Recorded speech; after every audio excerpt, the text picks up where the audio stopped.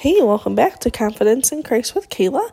We are continuing our mini-series through Psalms 51, and today we are going to do verses 14 and 15.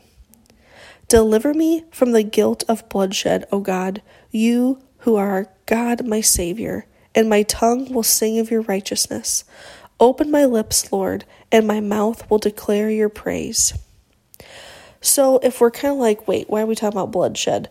Just a reminder, David wrote this psalm after he had sinned with Bathsheba and then actually had Bathsheba's husband killed. So there was literally blood, not physically on his hands because he had someone else do it. He pulled someone else into his sin. Really cool story. You can find it in 2 Samuel.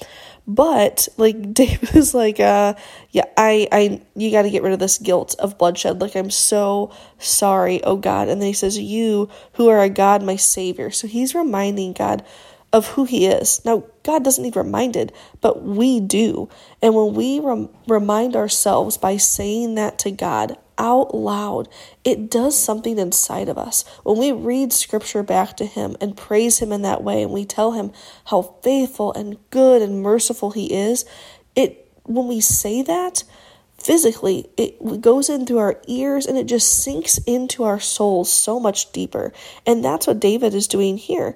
He's like, hey, like, deliver me from this guilt of bloodshed. Like, I know I did wrong. Like, please deliver me from this because the enemy has him trapped. And then he goes and he says, like, you who are God, my Savior, and my tongue will sing of your righteousness. So again, he's like, God, like, when you do this for me, like, I am going to repay you with so much praise. And then he continues, just open my lips, Lord, and my mouth will declare your praise.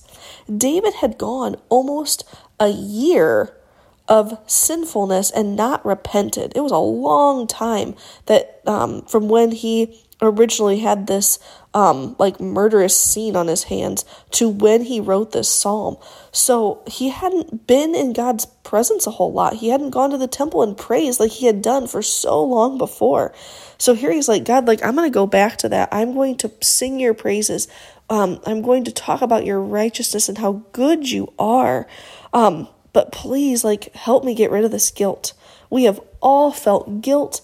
Guilt and shame are from the enemy. They are never, ever, ever from God.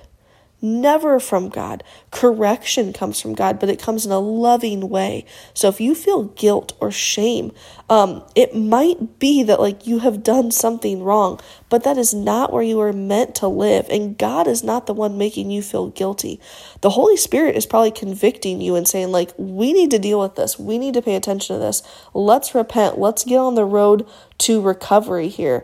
But that guilt, it just doesn't come from him.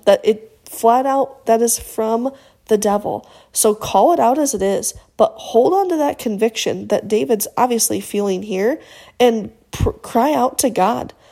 Praise him for his goodness and his righteousness and the fact that he is so quick to forgive when we repent. But don't let that cloud of guilt and shame hold over you. And that's what David's asking him. He's like, take that, like, deliver me from that. Like, I'm going to praise you and sing of your goodness. We can all do that. And God offers that exact same thing to us today as believers in Christ. And that's something to be confident in, that we can do that. And we don't have to live under that cloud of shame and guilt. We can be convicted and repent and live a beautiful, joy-filled life.